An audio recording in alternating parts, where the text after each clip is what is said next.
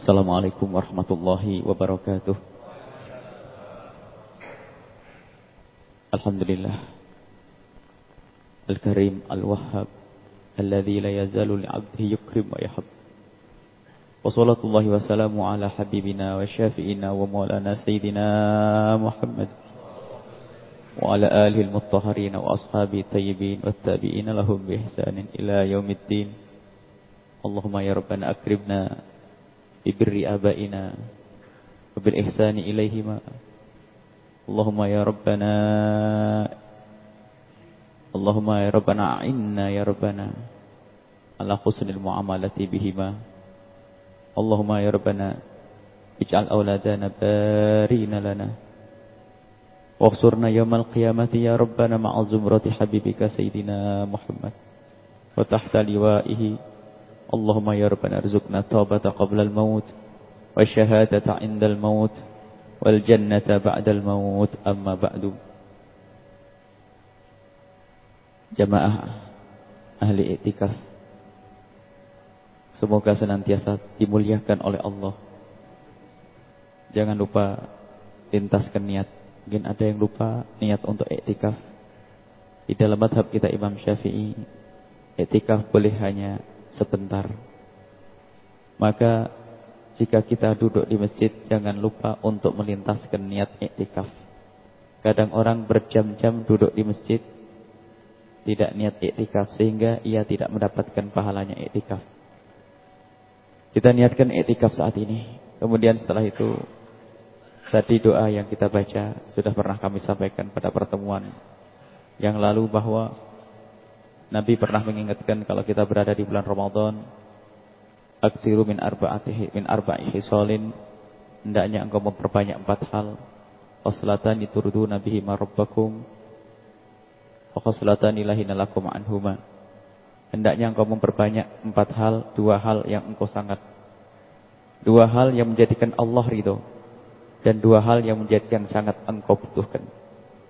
2 hal yang menjadikan Allah ridho adalah syahadatu an la ilaha illallah wa tastaghfirunahu. Yang pertama bersyahadat, yang kedua membaca istighfar.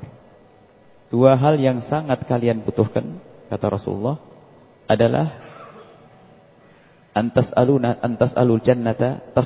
jannata, engkau minta surga, wa ta'udzuna billahi minan nar, dan minta perlindungan dari api neraka. Ini 4 hal yang alhamdulillah para salafun saleh, guru-guru kita semua mengajari untuk baca itu. Baca doa ini, yaitu asyhadu an la ilaha illallah nastaghfirullah nas'alukal jannata wa na'udzubika minan nar. Asyhadu an la ilaha illallah nastaghfirullah nas'alukal jannata wa na'udzubika minan nar. Yang pertama syahadat, istighfar. Nas'alukal jannata, aku minta surga kepadamu ya Allah, dan aku minta perlindungan dari api neraka. Kemudian setelah itu ditambah, kita kenal waktu di Hadramut doanya seperti ini. Ditambah 1 terakhir, doa Lailatul Qadar. Doa Lailatul Qadar adalah doa waktu Siti Aisyah bertanya kepada Rasulullah, kalau aku ketemu Lailatul Qadar baca apa? Dijawab Rasulullah, kuli, katakanlah wahai Aisyah, Allahumma innaka afuwun tuhibbul afwa fa'fu anni. Sehingga kita baca, Allahumma innaka afuwun karim tuhibbul afwa fa'fu anna. Allahumma innaka afuwun karim tuhibbul afwa fa'fu anna. Allahumma innaka afuwun karim tuhibbul afwa fa'fu anna ya karim. Itu diperbanyak doa-doa itu. Di sela-sela biasanya kalau habis baca Al-Qur'an berapa ini dikasih jeda itu. Kalau habis sholat berapa rakaat dikasih jeda seperti itu. Habis ngerjain apa ada jedanya seperti itu, untuk memperbanyak kita zikir-zikir yang dihimbau oleh Nabi SAW tersebut. Jadi itu ada sunnah. Itu adalah sunnahnya di bulan Ramadan. Dan sebaik-baik zikir yaitu di bulan Ramadan, karena himbauan khusus dari Nabi SAW. Dan yang lainnya juga bagus zikir, termasuk baca subhanallah. Cuman semua itu kalau bisa ditempatkan pada tempatnya. Ya, malam-malam seperti ini kita perbanyak nanti. Yang ingin melanjutkan iktikaf lagi, antara sholat baca zikir tersebut, antara sholat zikir tersebut. Baca Al-Quran setengah juz atau 2 lembar baca. Atau 1 ayat, 1 surat selesai, baca doa-doa tersebut. Baik, kita akan lanjutkan perjalanan kita. Semoga hari ini sudah benar-benar kita kembali kepada Allah dengan memohon ampun karena apa yang telah kita dengar tadi malam. Tidak akan kita sampai kepada Allah jika kita masih membawa kekotoran diri. Maka hendaknya kita minta ampun. Minta ampun kepada Allah. Dan semalam kita bersama-sama untuk belajar tobat kepada Allah Subhanahu wa ta'ala. Dan cara-cara tobat kepada Allah Subhanahu wa ta'ala. Beristighfar kepada Allah, menyadari kesalahan-kesalahan kita. Dan terus itu, bukan hanya semalam saja kita mengoreksi diri kita. Semalam itu kita hanya berbekal. Kemudian setelah itu kita jadikan bahan renungan setiap saat dosa-dosa kita kepada Allah, khususnya di bulan mulia ini. Semoga Allah mengampuni dosa kita. Dan terus itu. Istighfarnya pun harus istighfar yang khusyuk. Upayakan istighfar yang benar. Di saat kita membaca istighfar, hayalkan. Ingat semuanya dosa-dosa yang pernah kita lakukan. Dan jangan ragu untuk mengadukan dosa kita kepada Allah. Jangan ragu menyebut dosa kita ke hadapan Allah sebesar apapun dosa itu. Bahkan kalaupun kita masih di kubang kehinaan, maka sampaikan kepada Allah, ya Allah, aku sekarang masih di kubang keharaman. Keluarkan aku dari tempat ini. Karena Tuhan kita Allah Maha Kuasa. Jangan sampai istighfar yang perlu diistighfari, kata Rabi'ah Adawiyah. Ada istighfar yang perlu diistighfari, istighfarnya orang yang enggak sadar. Itu ngecek. Kayak kita datang ke orang tua kita, Pak, aku minta maaf ya. Tapi tidak ada kesadaran kalau dia minta maaf. Tambah bikin marah itu. Jadi istighfar kita harus kita sadari kalau kita saat itu menyadari dosa-dosa kita. Jangan istighfar yang perlu diistighfari. Istighfarnya orang yang tidak sadar kalau dia dosa. Istighfarnya di lidah saja berucap istighfar berkali-kali. Astagfirullah. Astagfirullahaladzim. Baik, insyaallah semoga hubungan kita kepada Allah terbenahi tadi malam. Sekarang kita tinggal hubungan dengan sesama manusia. Bagaimana kita minta maaf kepada mereka? Yang paling berat adalah urusan dengan manusia. Kalau dengan Allah cukup di tengah malam kita mengadu, menangis, meneteskan air mata, menyesali segala dosa, insyaallah akan beres di hadapan Allah. Tapi dengan manusia ini berat. Dan antara Allah dengan manusia tidak bisa disamakan. Jauh. Allah selalu Maha Pengasih. Kalau manusia mungkin ada hawa nafsu, ada konflik kita dengan manusia. Maka di sini lebih berat urusan dengan manusia. Maka harus lebih berbekal urusan dengan manusia ini. Malam ini kita akan membicarakan hubungan kita dengan orang yang sangat baik dengan kita. Dan Allah pilihkan dan tidak memberi kesempatan kita untuk memilih. Sebab kawan itu ada yang kita diberi kesempatan oleh Allah untuk memilih. Ada kawan yang oleh Allah tidak diberi kesempatan untuk memilih. Yang diberi oleh Allah bagian atau kesempatan untuk memilih, misalnya pasangan, tetangga. Tapi ada yang kita tidak bisa memilih, diberi oleh Allah, ya itulah yang diberikan Allah kepada kita. Apa itu? Orang tua. Allah memberikan kepada kita orang tua. Wa qadara rabbuka alla ta'budu illa iyyahu wa bil walidaini ihsana. Sudah ketentuan dari Allah bahwa jangan menyembah kecuali kepada Allah. Dan hendaknya berbuat baik kepada kedua orang tua. Dan Imam Bukhari dan Imam Muslim menyebutkan, ala unabbiukum, Rasulullah memberitahu. Ala unabbiukum, tidakkah kau ingin aku kasih tahu? Min akbaril kabair, paling gedenya dosa. Para sahabat Nabi menjawab, iya ya Rasulullah, aku ingin tahu paling gedenya dosa agar aku bisa menghindar. Dijawab Rasulullah, al-isyraku billahi wal uququ lil walidaini, menyekutukan Allah dan durhaka kepada orang tua. Durhaka kepada orang tua dijajar dengan menyekutukan kepada Allah. Bahkan perintah untuk beribadah kepada Allah dan juga dijajar dengan perintah berbuat baik kepada orang tua. Bersyukur, anishkurli wali walidaik, syukurlah kepadaku Allah di situ dan kepada orang tua. Begitu besarnya haknya orang tua. Orang tua, masya Allah. Sehingga kalau ada orang durhaka kepada orang tua, itu tidak bakal selamat. Biarpun dia punya banyak kebaikan. Dikatakan tidak bakal selamat biarpun dia punya banyak kebaikan. Durhaka kepada orang tua adalah pintu neraka yang paling lebar. Dan kullu dzambin yu'akhirullahu 'uqubatahu yaumal qiyamati illa uquqal walidaini fa innallaha yu'ajjiluhu fid dunya qabla al-mamat. Semua dosa itu hukumannya akan ditunda nanti di akhirat. Kecuali durhaka kepada orang tua itu didahulukan hukumannya di dunia sebelum di akhirat. Jadi kalau orang durhaka kepada orang tua itu harus ada hukumannya kalau tidak segera tobat. Dan tidak bakal menuai kebahagiaan. Akan didatangkan hukuman bagi orang yang durhaka kepada orang tua di dunia. Bahkan sampai dikatakan oleh sebagian ulama, kalaupun orang punya masalah hari ini, jangan jauh-jauh. Tengok masa lalumu dengan orang tuamu. Segera benahi, maka itu jalan yang paling tepat untuk membenahi jalan hidupmu hari ini. Orang tua yang telah dijadikan oleh Allah sebab kelahiranmu. Yang dengan penuh kasih sayang menyusuimu, merawatmu dan seterusnya. Orang tua. Dan durhaka kepada orang tua ini akan menjadikan sebab seseorang itu susah untuk meninggal dalam keadaan mengucapkan la ilaha illallah. Dan sungguh besar dosanya. Salah satu layan turun Allah ilaihim, 3 orang yang tidak bakal dilihat oleh Allah, wala yadkhulunal jannata, tidak akan masuk surga. Lagi-lagi al-aqul walidayhi, orang durhaka kepada orang tua. Ini pemahaman masalah ini sangat jelas.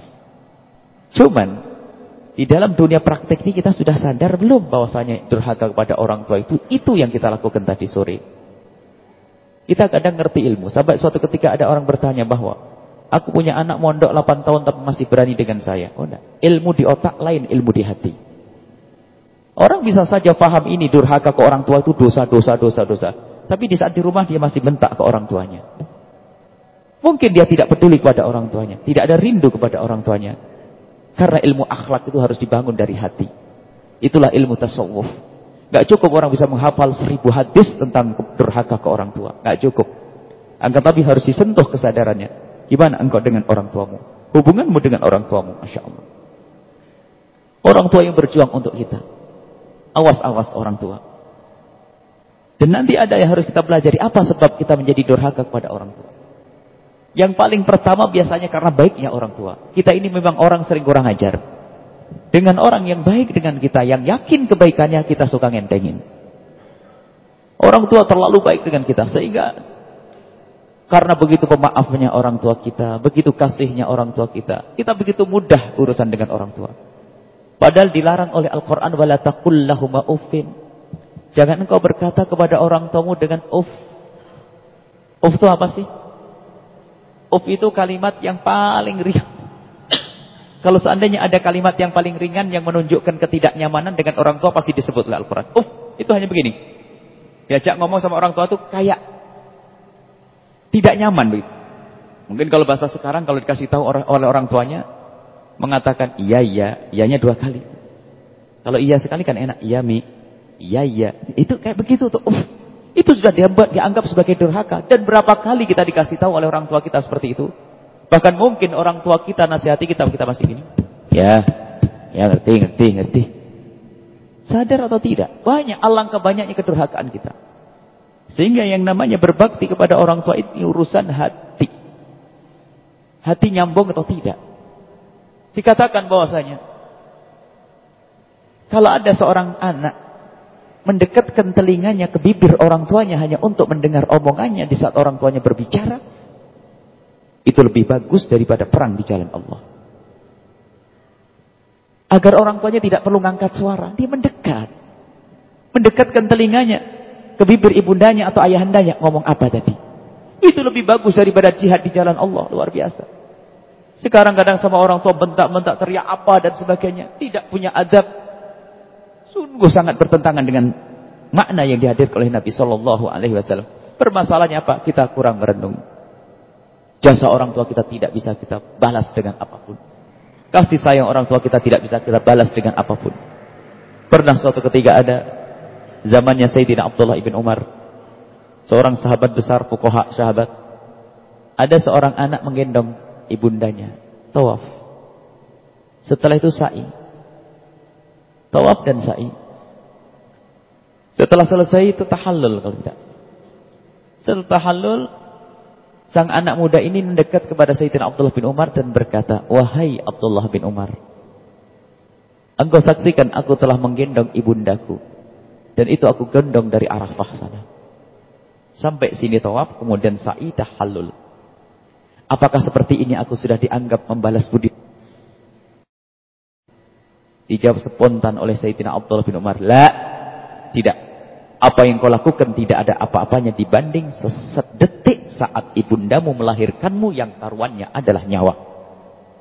Dan lebih dari itu, ya, kata Sayyidina Abdullah bin Umar. Setelah itu ibundamu menimangmu, menggendongmu, menyusuimu, dan yang ada di hati dan pikiran ibundamu adalah kapan engkau membuka mata agar bisa melihatnya. Setelah engkau buka mata bisa melihatnya, ibundamu berharap kapan engkau bisa duduk atau merangkak. Setelah itu ibundamu mengharap kapan engkau bisa besar, dan seterusnya. Itu kapan? Di saat ibundamu menimangmu, harapannya adalah agar engkau besar dan melihat engkau bisa berjalan. Tapi alangkah banyaknya seorang anak yang menggendong ibundanya akan tetapi terlintas di hatinya, kapan ibundaku akan mati. Karena merasa capek di saat dia gendong orang tuanya. Tidak bisa. Ini yang makna harus kita hadirkan. Dan tidak bakal bahagia. Kalau ada orang durhaka kepada orang tuanya hari ini, akan dibalas oleh Allah secepatnya di dunia. Kalaupun dia seorang pengusaha akan hancur. Kalau tidak hancur akan dikirim istri yang tidak benar. Kalau istrinya benar akan dikirim anak lebih jahat dari dia. Tidak bisa tidak ini. Makanya kalau tiba-tiba kita punya anak nggak benar, tanyakan dulu kita bagaimana dengan orang tua kita. Mumpung kita masih ada kesempatan saat ini. Didik anak biru abakum tabirukum abnaukum. Kita berbakti pada orang tua secara otomatis Allah akan menjadikan anak kita berbakti. Ingat, berbakti bukan basa-basi. Basa-basi tidak jalan, tidak laku. Karena berbakti ke orang tua itu Allah yang lihat, bukan manusia yang lihat, dan bukan orang tua kita yang lihat. Basa-basi mah bisa kalau di depan orang, masya Allah ibu baik ini. Tapi ternyata hati tidak pernah nyambung. Jujur, Anda yang merantau, yang jauh dari tempat orang tua, setelah Anda sholat hari raya Idul Fitri, siapa orang pertama yang Anda telepon? Tanyakan diri Anda sendiri. Bos yang telah memberikan hadiah mobil, motor, atau teman kerja yang sangat baik? Ibu diberi telepon yang ke nomor 25? Sadar atau tidak makna-makna semacam ini? Kadang kebaikan orang yang sebentar seolah-olah mengalahkan kebaikan orang tuanya. Ini makna yang tidak pernah dihadirkan di hati kita. Sungguh orang tua, Masya Allah. Ayo kita selama ini berpikir. Lihat, saat ini, detik ini kita berpikir. Orang tua kita, awas. Kalau kita tidak baik kepada orang tua, tidak akan ada untung. Neraka akan dibuka oleh Allah Subhanahu Wa Taala. Jadi malam ini renungan kita adalah malam renungan bagaimana menyambung kita hubungan baik kepada orang tua kita. Ada sebab-sebab orang durhaka kepada orang tua, Masya Allah. Pernikahan menjadi sebab durhaka ke orang tua. Kisah Alqamah, lihat. Alqamah menikah dengan seorang wanita. Karena cintanya dengan istrinya, menjadi berkurang urusannya dengan ibundanya. Akhirnya ibundanya sedikit terluka. Suatu ketika Alqamah nazak, mau meninggal dunia. Tiba-tiba ditalkin la ilaha illallah, tidak bisa berucap la ilaha illallah. Disampaikan berita itu kepada Rasul sallallahu alaihi wasallam. Lalu Rasul bertanya, adakah siapa yang masih tertinggal dari orang tuanya? Dijawab, ibundanya masih tertinggal. Lalu ditemuilah ibunda Alqamah oleh Rasulullah. Ditanya oleh Rasulullah, wahai ibu, apakah Alqamah punya masalah dengan? Dijawab, tidak. Hanya dia setelah menikah itu saja berubah yang menjadikan saya tidak nyaman. Ini rupanya. Kemudian Rasulullah menjawab, maafkan dia. Tidak spontan menjawab, maafkan dia. Aku maafkan, cuman tetap tidak enak gitu. Aku maafkan tapi aku tidak nyaman. Artinya engkau belum memaafkan secara sesungguhnya. Rasulullah langsung menyuruh Bilal dan yang lainnya, kumpulkan kayu bakar. Untuk apa ya Rasulullah? Sudah, kumpulkan kayu bakar. Ibu ini melihat, ya Rasulullah, engkau suruh para sahabatmu untuk mengumpulkan kayu bakar untuk apa? Untuk membakar Alqamah. Ditakuti ibu. Untuk membakar Alqamah. Kenapa? Karena dia lebih baik dibakar di dunia. Karena apa? Ibunya tidak maafkannya. Sebutan ibunya mengatakan, ya Rasulullah, aku maafkan Alqamah. Aku maafkan Alqamah. Kemudian Alqamah mendengar suara ibunya maafkan. Tiba-tiba Alqamah menghadap ibundanya dan ibundanya tersenyum. Alqamah tersenyum. Seketika itu bisa mengucapkan la ilaha illallah. Hati-hati dengan orang tua. Sebab tidak bisa mengucapkan la ilaha illallah gara-gara durhaka kepada orang tua. Istri ada, gara-gara istri, gara-gara suami, gara-gara istri. Terlalu sayang sama istri, Masya Allah. Ibundanya dilalaikan, ibundanya tidak diperhatikan. Mestinya kita itu menikah justru untuk saling tolong-menolong, untuk berbakti kepada orang tua. Rumusnya sederhana. Hei para suami, ajari istrimu untuk semakin bakti kepada bapak ibunya. Bukan bapak ibumu. Bapak ibunya.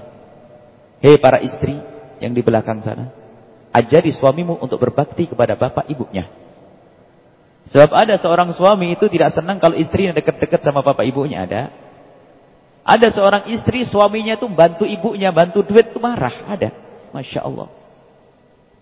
Itu adalah istri-istri pembawa neraka jahanam itu. Mestinya senang kalau suaminya berbuat baik pada bapak ibunya, didukung. Abang berbuat baik pada abah, bagus. Bapaknya sendiri. Mestinya dibantu. Jadi jadikanlah hidup kita untuk masuk surga dengan saling tolong menolong untuk berbakti kepada orang tua. Bukan orang tuaku, tidak. Orang tuaku sih kewajiban iya. Tapi ajarilah istrimu wahai para suami untuk berbakti pada orang tuanya. Memang di dalam syariat Islam bahwasanya seorang wanita tidak boleh meninggalkan rumah orang tuanya kecuali atas izin suami. Itu memang begitu kaidahnya. Tapi suami yang baik akan berkata begini, Neng, kemanapun kau pergi harus izin kecuali ke orang tuamu. Mestinya begitu. Harus dibuka lebar agar istrinya semakin baik kepada bapak ibunya, berarti istrinya juga ahli surga. Cuman karena kebodohan ini. Karena kebodohan ini menjadikan orang di dalam menjalani hidup menjadi pincang. Tidak nyaman. Akhirnya ada dendam nanti biasanya. Kalau sudah dilarang begitu, sama mertuanya juga tidak enak. Kamu dengan mertua saya, dengan ibu saya juga tidak baik. Ngapain saya harus baik dengan bapak ibumu? Terus, akhirnya tidak sampai di situ. Saudaranya datang, iparnya datang, sudah. Kalau sudah ipar datang bakal habis semua. Kulkas bersih, ini semua. Akhirnya ipar dengan ipar tidak ketemu. Saudara dengan saudara tidak ketemu. Berangkat dari durhaka ke orang tua ini. Jadi hati-hati urusan masalah durhaka. Dan berbakti kepada orang tua ini urusan hati. Bukan basa-basi. Basa-basi enggak berlaku. Pernah kami buatkan contoh. Basa-basi berbakti. Anak gadis. Umur 22 tahun, 21 tahun. Di kamar. Kerjaannya main HP sama laptop. Jam 9 malam buka kamar, pintu kamarnya. Pas pintu kamarnya tembus dapur. Tahu ibunya lagi nyuci di dapur. Pintu ditutup lagi. Nyuci piring ibunya di dapur. Pintu ditutup lagi. Setelah ini beberapa menit ditunggu seberapa jam, 20 menit. Keluar. Setelah keluar langsung jalan bergegas. Buru-buru langsung dekat ibunya. Mama, kenapa tidak dikasih tahu teteh biar teteh yang nyuci piringnya. Mulai tadi dia lihat bapak ibunya nyuci piring, dia tidak mau datang. Basa-basi enggak laku. Kalau seorang anak wanita solehah benar, cukup mendengar piring berbunyi, dia akan lompat lari ke sana. Siapa yang nyuci piring jam-jam begini? Jangan-jangan ibuku yang mencuci piringku. Allah. Jadi bukan basa-basi, bukan hakikat. Jadi di dalam hati makna kerinduan cinta itu loh. Cinta di dalam hati kepada orang tua itu yang menjadikan keberkahan itu ada. Bahkan pernah kami hadirkan satu kisah seorang anak muda yang tiba-tiba waktu mau berangkat sekolah, dia itu lagi makan pagi, disamperin sama temannya, karena waktu sudah siang, ayo cepat buru-buru berangkat. Akhirnya dia makan dengan ngebutnya. Setelah itu dia langsung cuci tangan, langsung salaman dengan ibunya, pergi naik sepeda ngebut. Setelah sampai di sekolahan itu, temannya yang nyamperin tadi itu masuk kelas, dianya balik lagi pulang. Setelah setengah jam atau 1 jam balik lagi, ditanya oleh temannya, kenapa kamu balik pulang ke rumah lagi? Ada yang ketinggalan atau kamu tidak ngerjain PR atau kenapa? Dijawab oleh anak muda tadi, tidak ada ketinggalan. Nah, terus tidak ngerjain PR ya? Oh enggak, aku ngerjain PR. Terus kenapa kok kamu pulang dulu tadi? Sudah nyampe sekolahan kau pulang dulu. Dia menjawab dengan bahasa sederhana yang isinya bahwa aku tadi waktu engkau samperin, aku lagi makan pagi. Dan karena kamu bilang waktu sudah siang sehingga aku buru-buru, aku langsung mencuci tangan, aku ngambil tas, aku salaman kepada ibuku. Aku lupa bahwa piring tadi belum aku cuci. Aku takut kalau piring itu dicuci oleh ibuku. Piring tok. Sekarang kita tidak pernah malu-malu nyuruh, mah cuciin mah. Dulu iya waktu kita masih ditimbang, digendong oleh orang tua kita nggak apa-apa. Tapi sekarang ini dulu tidak pantas kalau baju kita dicucikan oleh orang tua kita. Nggak pantas piring kita dicucikan oleh orang tua kita. Sadar atau tidak makna ini? Kita bukan orang yang tangan kita itu kena stroke sakit. Kita bukan orang yang semper sakit. Kita sehat. Nyuci piring sendiri gak bisa. Minimal cuci piring kita sendiri. Minimal. Tapi semua bebankan pada orang tua. Orang tua kita mau baik-baik. Dan ketahuilah bahwa kalaupun orang tua kita ridho, Allah tidak bakal ridho. Orang tua kita tidak ridho, orang tua kita ridho tapi kita durhaka, tidak akan nyampe kepada Allah. Sampai dikatakan bahwa doa orang tua kepada anaknya seperti doanya Nabi kepada umatnya. Kecuali untuk anak yang durhaka kepada orang tua. Dan hati-hati bahwa seorang ibu yang mendoakan anaknya biarpun di depan Ka'bah dengan mengucurkan air mata darah, tidak akan nyampe kepada anak padahal doanya di depan Ka'bah. Seorang ibu mendoakan anaknya di depan Ka'bah, di depan multazam dengan mengucurkan darah, air mata darah, mendoakan anaknya, tidak akan nyampe kepada anak kalau anaknya itu sendiri yang durhaka. Sebab anaknya bikin hijab, anaknya bikin pembatas. Malam ini yuk kita buka urusan dengan orang tua sebelum terlambat. Mumpung orang tua kita pasti ada. Ngabdilah. Kalau seandainya ada orang tua bertanya, kamu punya duit berapa nak? Jangan bilang tidak punya kalau kita punya. Jangan bohong. Kalau orang tua kita, untuk kita semuanya akan diberi. Gak ada yang disembunyikan. Bahkan makan enak pun tidak bisa kalau ingat anaknya tidak makan enak. Kalau orang tua, kalau anak sakit, lihat apa yang dilakukan oleh orang tua. Orang tua melihat anaknya sakit akan dijual semua yang dimilikinya, mulai anting, kalung, semuanya. Bagaimana seorang anak jika melihat ibunya sakit, masih mikir yang dijual yang mana? Gak sebanding. Makanya saat ini harus kita hadirkan makna bakti ke orang tua sebelum berlalu waktu ini. Kesengsaraan di dunia itu sederhana, tapi yang ngeri adalah kesengsaraan di akhirat nanti. Semuanya ayo belajar bagaimana kita untuk benah diri, berbakti kepada orang tua. Tidak cukup basa-basi, harus hakikat dari hati. Dan kita terus belajar terus mengingat kebaikan orang tua, mengingat wajah orang tua. Bahkan disebutkan juga memandang orang tua itu kebaikan lebih dari segalanya. Apa yang bisa kita lakukan dari sujud, rakaat, sholat? Tidak bisa dibanding dengan memandang wajah orang tua dengan pandangan yang sejuk dan penuh cinta. Lihat orang tua itu pahala. Lihat wajah orang tua itu pahala. Lihat. Apalagi sambil kita renungi, lihat keriput wajahnya, matanya yang sudah melek, kemudian jalannya tertarik. Kita pandang dengan mata kasih, itu pahala luar biasa. Agar hidup hati kita untuk mencintai orang tua. Kadang Masya Allah orang kalau memang nasibnya ahli neraka, itu gak pernah punya kesadaran. Sudah orang tuanya sakit, gak peduli, bentak-bentak lagi. Itu memang nasib ahli neraka itu. Insya Allah ini semua adalah ahli surga semua. Amin. Lihat orang tuamu. Lihat. Jangan sampai kita masuk neraka gara-gara orang tua kita. Sebab orang tua adalah pintu surga, bukan pintu neraka. Masih ada waktu, kesempatan untuk taubat, untuk kembali kepada Allah Subhanahu wa taala. Hari ini, malam ini, detik ini juga kita bersama orang tua. Hadirkan nanti di dalam permohonan kita kepada orang tua kita. Untuk orang tua kita, kita sebut nama beliau di hati kita terus setiap saat. Jangan putus. Dan nanti ada bagi orang, mungkin saya orang tua sudah meninggal dunia, bagaimana? Orang tua saya sudah meninggal dunia misalnya. Masih ada kesempatan selagi nyawa masih ada di kandung badan kita. Mungkin dulu kita belum punya ilmu. Semoga Allah maafkan. Saat inilah waktunya kita belajar. Mungkin ada di antara kita yang mempunyai orang tua sudah meninggal dunia. Bagaimana cara bertobat? Aku dulu belum sempat berbakti.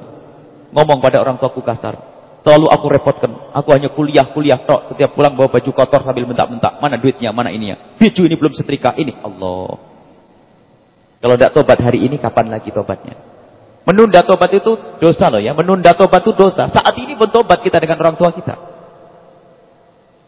Saat ini. Yang telah meninggal dunia orang tuanya, tobatnya pun hari ini. Gak usah nunda esok hari. Yang pertama lakukan yang perlu kita lakukan untuk bertobat kepada orang tua kita yang telah mendahului kita. Yang pertama adalah, ingat, jangan Anda berdoa kecuali orang tua Anda bawa dalam doa. Bawa dalam doa itu kan gak repot. Tapi orang sering lupa karena memang hatinya gak nyambung sama orang tua. Jangan Anda berdoa. Biasa minta, ya Allah semoga perusahaanku jalan, ya Allah semoga rizkiku banyak, ya Allah semoga anakku, semoga. Mana ibunya? Mana bapaknya? Permasalahannya hatinya itu loh gak nyambung. Itu loh durhaka. Jadi jangan berdoa kecuali orang tuamu engkau bawa di dalam doamu. Dan doa untuk orang tua sederhana, enggak repot. Allahumma ya Allah ampunilah orang tuaku dan berikan kasih sayang. Allahumma firlahu warhamhu. Allah firlahu warhamhu. Allah firlahu warhamhu. Itu tak intinya. Kalau mau Anda tambah, ya Allah lapangkan kuburnya, berikan Allah lipat gandakan pahalanya, itu. Tapi paling tidak ini harus diingat, dan ingat benar, bukan hanya sekedar doa-doa di lidah, Allah maafirlah. Kita hadir. Jadi yang pertama adalah jangan Anda berdoa kecuali orang tua kita bawa. Kalau yang pertama ini termasuk waktu orang tua masih hidup ini, yang waktu hidup dan meninggal. Kita sering berdoa, coba ingat, kita sering berdoa, mana orang tua kita sebut atau tidak? Lupa itu saja menunjukkan kalau kita nggak sambung. Nomor 2 loh, setelah Allah baru orang tua nanti lihat. Orang tua. Jadi kita apa di dalam doa kita? Yang kedua adalah kalau ada rizki, ada apapun kebaikan yang diberikan oleh Allah pada kita dari rizki dan kenikmatan, tolong sisihkan dan berikan kepada tempat-tempat yang mulia, apakah orang fakir, miskin, masjid, pesantren atau apa, niatkan untuk orang tua. Sebab orang tua yang meninggal dunia dikirim sate pun nggak bakal makan sate. Tapi kalau dikirim pahala akan nyampe kepada orang tua. Anggap saja kalau Anda punya gaji 10 juta, orang tua masih hidup dan dia butuh, dikasih duit atau tidak, itu saja faedahnya. Dan kalau Anda ngasih berapa kira-kira? Dengan kecintaanmu loh ya, bukan ngasih asal. Saya cinta kepada ibu saya dapat gaji 10 juta per bulan.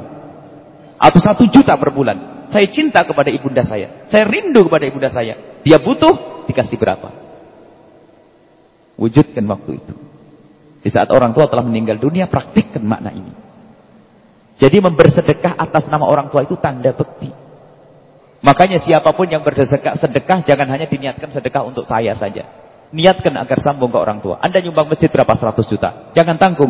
100 juta pahalanya ya Allah untuk orang tuaku. Makna hati. Dikit-dikit orang tuaku. Dikit-dikit orang tuaku ya Allah. Dikit-dikit orang tuaku.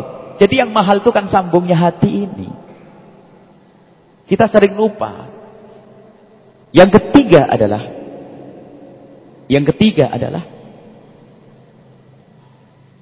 baikilah orang-orang yang pernah dibaikin oleh orang tuamu. Sabda Nabi sallallahu alaihi wasallam, min abarril birri silatu wuddi abihi, termasuk berbekti yang sangat luar biasa adalah menyambung silaturahmi yang pernah disambung oleh orang tua kita. Menyambung silaturahminya orang tua. Siapa yang pernah dibagi oleh orang tua kita? Kita lanjutkan. Puasa begini misalnya. Kita punya orang tua dulu selalu memberikan sarung kepada orang yang di sana itu. Kita lanjutkan. Ziarah orang tua kita ke sana, kita lanjutkan. Sambung silaturahmi orang tua kita, ini termasuk bukti yang luar biasa.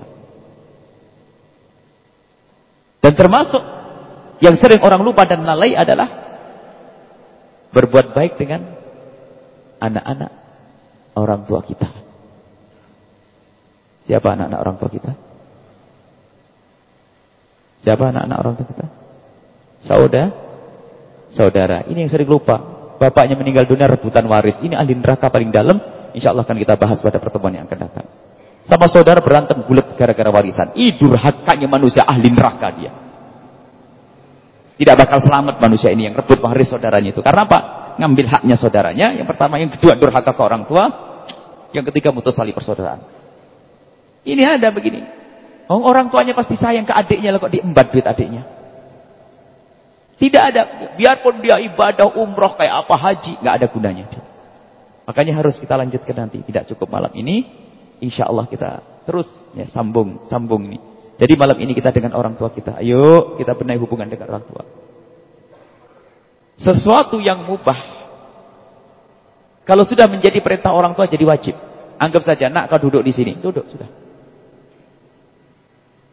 Duduk. Bahkan termasuk keistimewaan di saat kita menghadap kepada Allah, dipanggil orang tua, dipanggil ibu, penuhi itu, batalin itu sholat sunnah. Begitu besarnya haknya orang tua. Kita lagi sholat sunnah, kisah Juraij.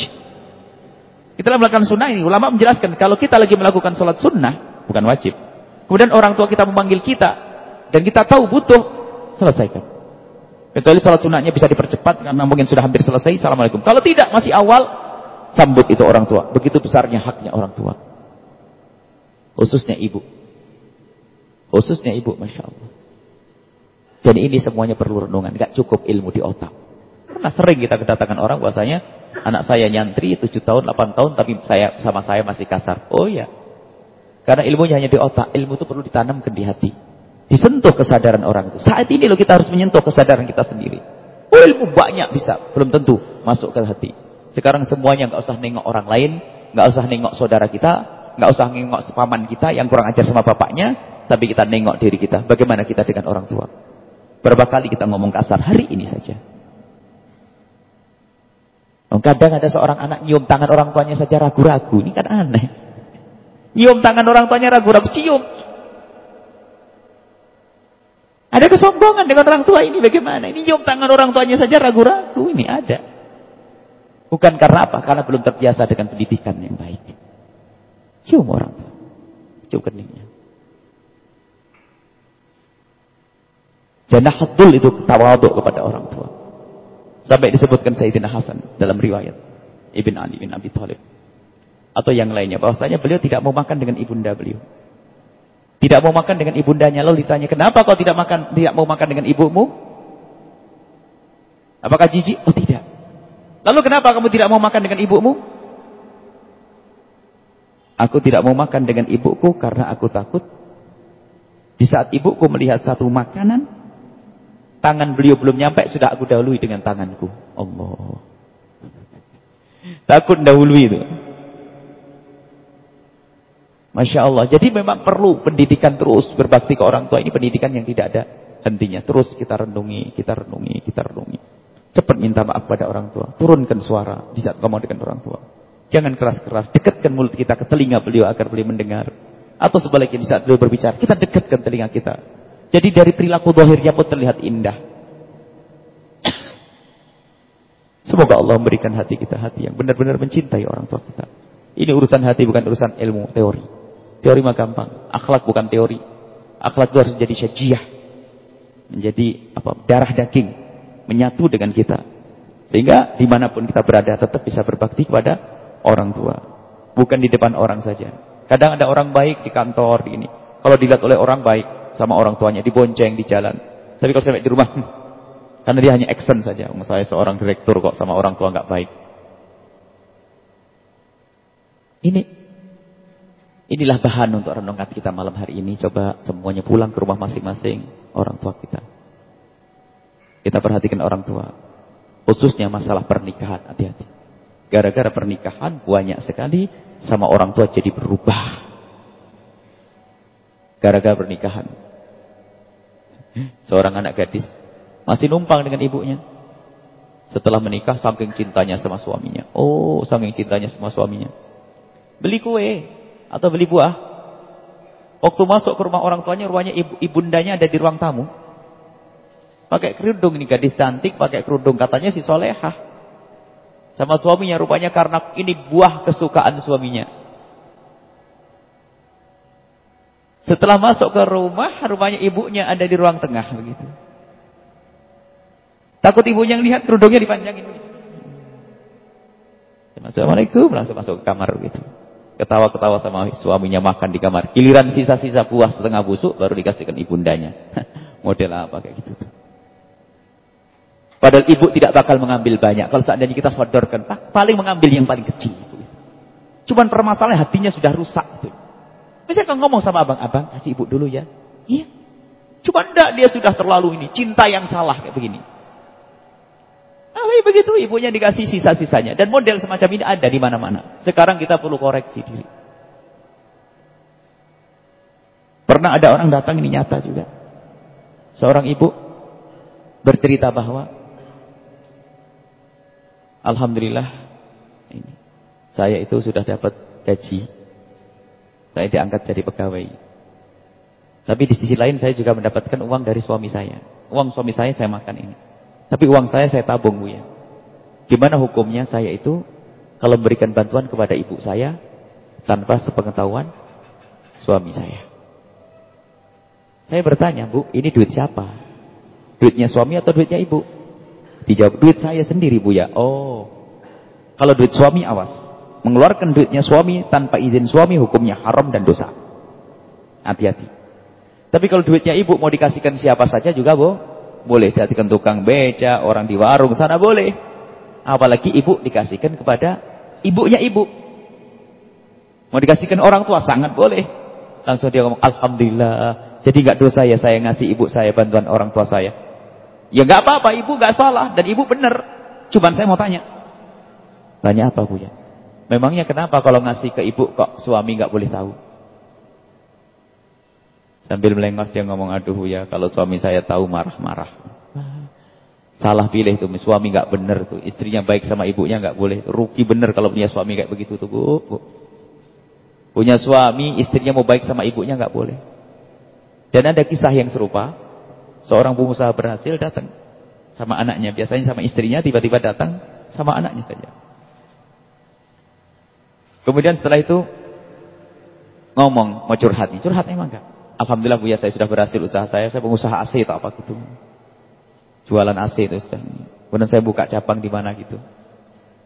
Dan ibu saya menjanda 3 tahun yang lalu. Saya punya adik masih usia SD. Dan dari semua keluarga yang berhasil saya. Jadi otomatis saya jadi tulang punggung ibaratnya gitu. Lalu bertanya, sang laki-laki ini, gimana Bu ya hukumnya kalau saya itu, kan Buya selalu ngomong kejujuran, keterbukaan, gitu. Dengar keharmonisan rumah tangga, kejujuran, keterbukaan begitu. Saya itu kalau sama istri saya tidak terbuka, urusan saya bantu ibu saya. Apakah dosa apa enggak boleh kalau saya bantu ibu saya tanpa sepengetahuan istri saya?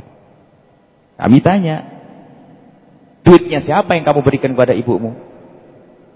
Ya duit saya, usahanya siapa? Usaha saya, bukan istri kan? Bukan. Nah kalau duitnya bapak ya boleh dikasihkan siapa saja, apalagi dikasihkan ibu. Oh jadi nggak apa-apa Bu ya, ini bukan bertentangan dengan keterbukaan. Oh bukan, ini boleh membantu begitu boleh. Jadi nggak apa-apa, nggak dosa. Ya nggak dosa. Cuman saya mau tanya Pak, tanya apa Bu ya? Memangnya kenapa istrimu kalau tahu kamu memberi bantuan kepada ibumu? Aduh Bu ya, cemberutnya sebulan. Itu perempuan perlu ditendang kayak begitu. Itu menjadikan suami ahli neraka itu perempuan kayak begitu. Suaminya mau berbuat baik kepada ibunya nggak boleh. Padahal di rumah dicukupi, ada kulkas, ada segala macam ini. Kadang ngomong, suami saya tidak adil. Saya pikir kawin 2. Ada orang. Kenapa? Kalau sama ibu berobrol-obrolan, kalau sama saya pelit. Saya tanya, sama kamu pelit? Mohon maaf Bu, di rumah ada apa? Rumahnya gimana? Ya ada AC, ada yang haji. Pelit bagaimana? Kalau ngasih ibu saya lebih banyak daripada ngasih ke saya. Oh yang sakit sampean ini. Suami itu kewajiban beri nafkah begini-begini secukup. Kalau masalah ibu terserah. Bahkan kalau bantu masjid miliaran ngasih istri secukupnya itu sudah benar. Karena ingin berbuat baik. Bukan untuk senang-senang sendiri. Apalagi untuk menyenangkan ibunya. Ini banyak orang-orang seperti itu. Jadi menganggap suaminya tidak adil kalau baik sama ibunya. Mestinya seorang istri yang solehah itu akan berbangga jika suaminya baik sama ibunya. Ini harus perhatikan ini. Jadi kuncinya tadi jangan lupa, wahai para suami, bantu istrimu untuk baik kepada bapak ibunya. Dan wahai para istri, bantu suamimu untuk baik pada bapak ibunya. Dan wahai para suami, bantu istrimu untuk baik dengan bapak ibunya. Dan itu bahasa cinta yang dahsyat kalau orang paham. Bahasa cinta yang luar biasa. Coba, seorang suami pergi ke pasar kayak begini ini. Menjelang lebaran ini ditemani sama sang istri. Rupanya suami itu beli macam-macam, ada kerudung, ada mukena, ada ini, ada sarung. Sampai istrinya bingung, abang ini beli banyak-banyak untuk apa sih? Sudahlah diam aja. Ya pengen tahu lah, sudahlah diam. Sampai di rumah dibungkus sendiri sama sang suami. Lalu istrinya penasaran, bang mau ngirim kemana sih bang? Suaminya ngomong, mau ngirim kepada ibu. Ibu siapa? Ibunya apakah sudah meninggal? Ya ibumu Neng. Ya Allah. Suamiku ingat ibuku, aku saja tidak ingat. Oh bahasa rayuan cinta yang luar biasa itu kalau orang paham. Sama seorang istri pun ternyata lebaran begini yang dipikir mertuanya tok. Bungkusan ini untuk mertuanya. Suami yang tersanjung. Jadi bahasa cinta begini nih. Coba kalau seorang istri dapat hadiah dari orang lalu berkata, ini buat bapak saya, ini buat ibu saya. Kata suami, ambil saja semuanya sana. Saya tidak usah perlu. Jadi perlu makna ini. Kecintaan itu seperti ini. Karena orang tua itu berkah. Kisah terakhir ini. Penutup.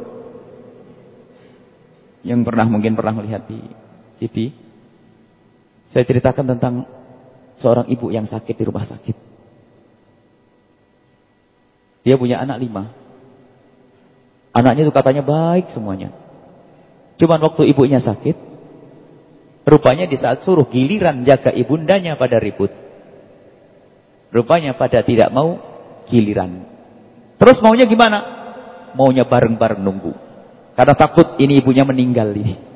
Karena parah sekali sakitnya. Sehingga rupanya 5 anak itu gak mau bergilir. Maunya giliran 2 begitu. Atau 1. Enggak, semuanya kumpul. Saya kadang tidur di bawah ranjang ibunya. Ada yang di emper, ada ini. 5 anak semuanya. Setiap hari dekat ada yang megang kakinya, memegang keningnya. Masya Allah.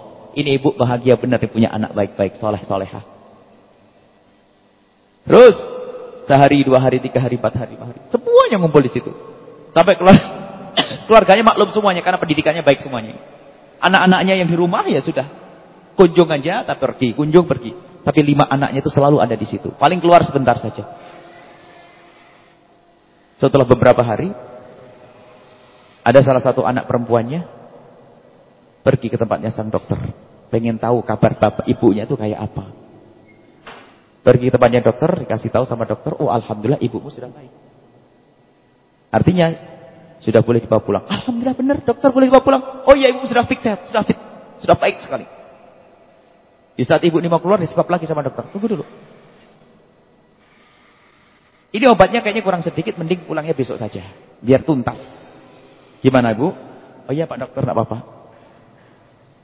Setelah itu pulang, setelah itu keluar dari kantornya sang dokter yang ngurusinya ini. Disampaikan kepada saudaranya dengan sukaria. Wah, ibu sembuh, boleh pulang besok, boleh pulang. Orang pulang semua. Benar dia. Memang dilihat ibunya sudah bisa berdiri, bisa jalan dan sebagainya. Dan boleh pulang. Jenuh ibunya juga sudah di situ. 10 hari di sini pusing saya, kata ibunya. Iya bu, besok sudah boleh pulang. Besok? Iya. Anak perempuan tadi tiba-tiba ngomong begini. Kak, Dek. Ibu meninggalkan rumah berapa hari? 15 hari, 10 hari lebih. Kira-kira rumah ibu kayak apa keadaannya? Harus ada yang ngalah satu pulang untuk membersihkan rumah ibu. Membersihkan kamar ibu, membersihkan kamar mandi ibu. Semuanya pada toleh kanan, toleh kiri. Nggak ada yang segera nyambut. Akhirnya yang tadi ke dokter tadi ngusulkan, gimana kalau saya aja? Ya sudah nggak apa-apa. Pulanglah dia. Diantar sama suaminya pulang. Bersihkan kamar ibunya, kasih minyak wangi. Spraynya diganti, kamar mandinya dikuras bersih. Saking pengen konsentrasinya di dalam membersihkan kamar ibundanya, HP-nya dimatikan terus. Malam pagi dia sambil nunggu, sambil beli apa gitu makanan sambil nunggu. Sudah bersih, sambil lihat, alhamdulillah bersih. Ibu sebentar lagi datang. Cuman dia bingung kok enggak ada SMS, kok enggak ada telepon, enggak nih kabarnya gimana? Jam 10. Baru jam 11 dia baru sadar. Ya Allah, HP-nya mati rupanya. Kan enggak ada tadi malam dimatiin. Setelah HP dinyalain, banyak SMS. Dia kaget. Belum sempat membaca SMS, ada ambulan datang. Banting itu HP. Gemeteran dia, ambulan.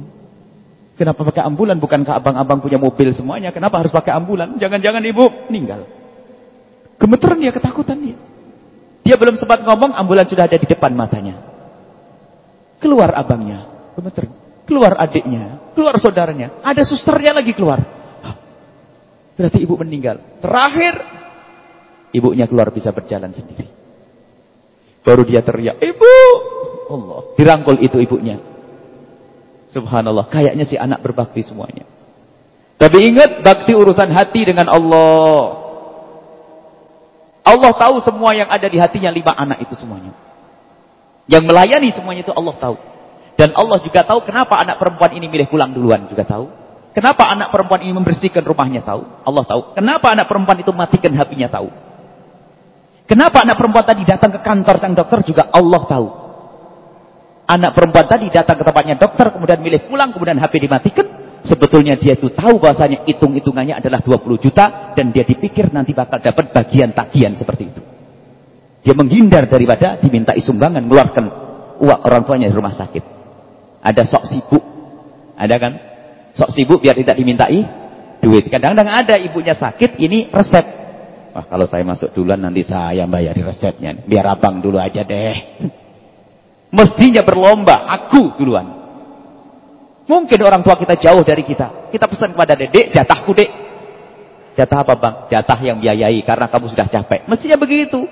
Kadang dorong-dorongan. Allah, mana bekti kita? Berikan semuanya milikmu untuk orang tuamu, Allah akan ganti lebih banyak. Tapi namanya anak sering pelit kepada orang tua. Maka jangan berbohong. Kalau Anda punya duit 500.000, lalu orang tua Anda tanya, jangan bilang nggak punya. Habis nanti. Katakan, ibu saya punya 500.000. Doakan agar berkah. Ibu perlu? Insya Allah ibu tidak akan mengambil.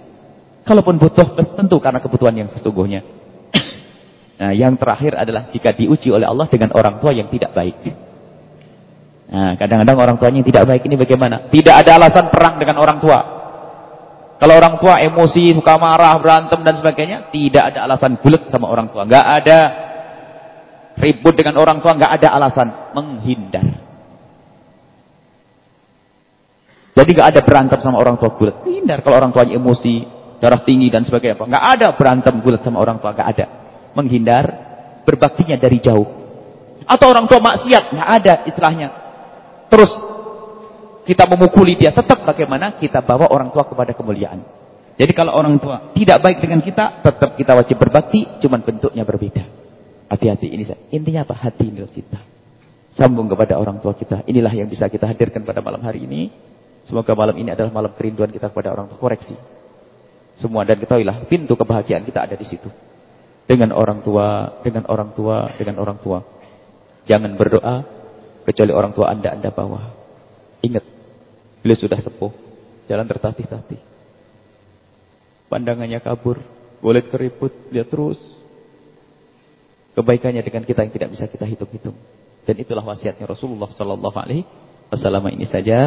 Mari kita langsung lanjutkan dengan salat tasbih. Kemudian setelah itu kita membaca zikir, kemudian berdoa, kemudian setelah itu kita bersilaturahmi, saling mohon maaf, dan jangan lupa minta kepada Allah semoga ilmu yang kita dapat malam ini adalah ilmu yang manfaat agar bisa merubah kita dengan orang tua kita, merubah kita dengan bapak ibu kita. Ini saja, mohon maaf, wabillahi taufiq wal hidayah. Assalamualaikum warahmatullahi wabarakatuh.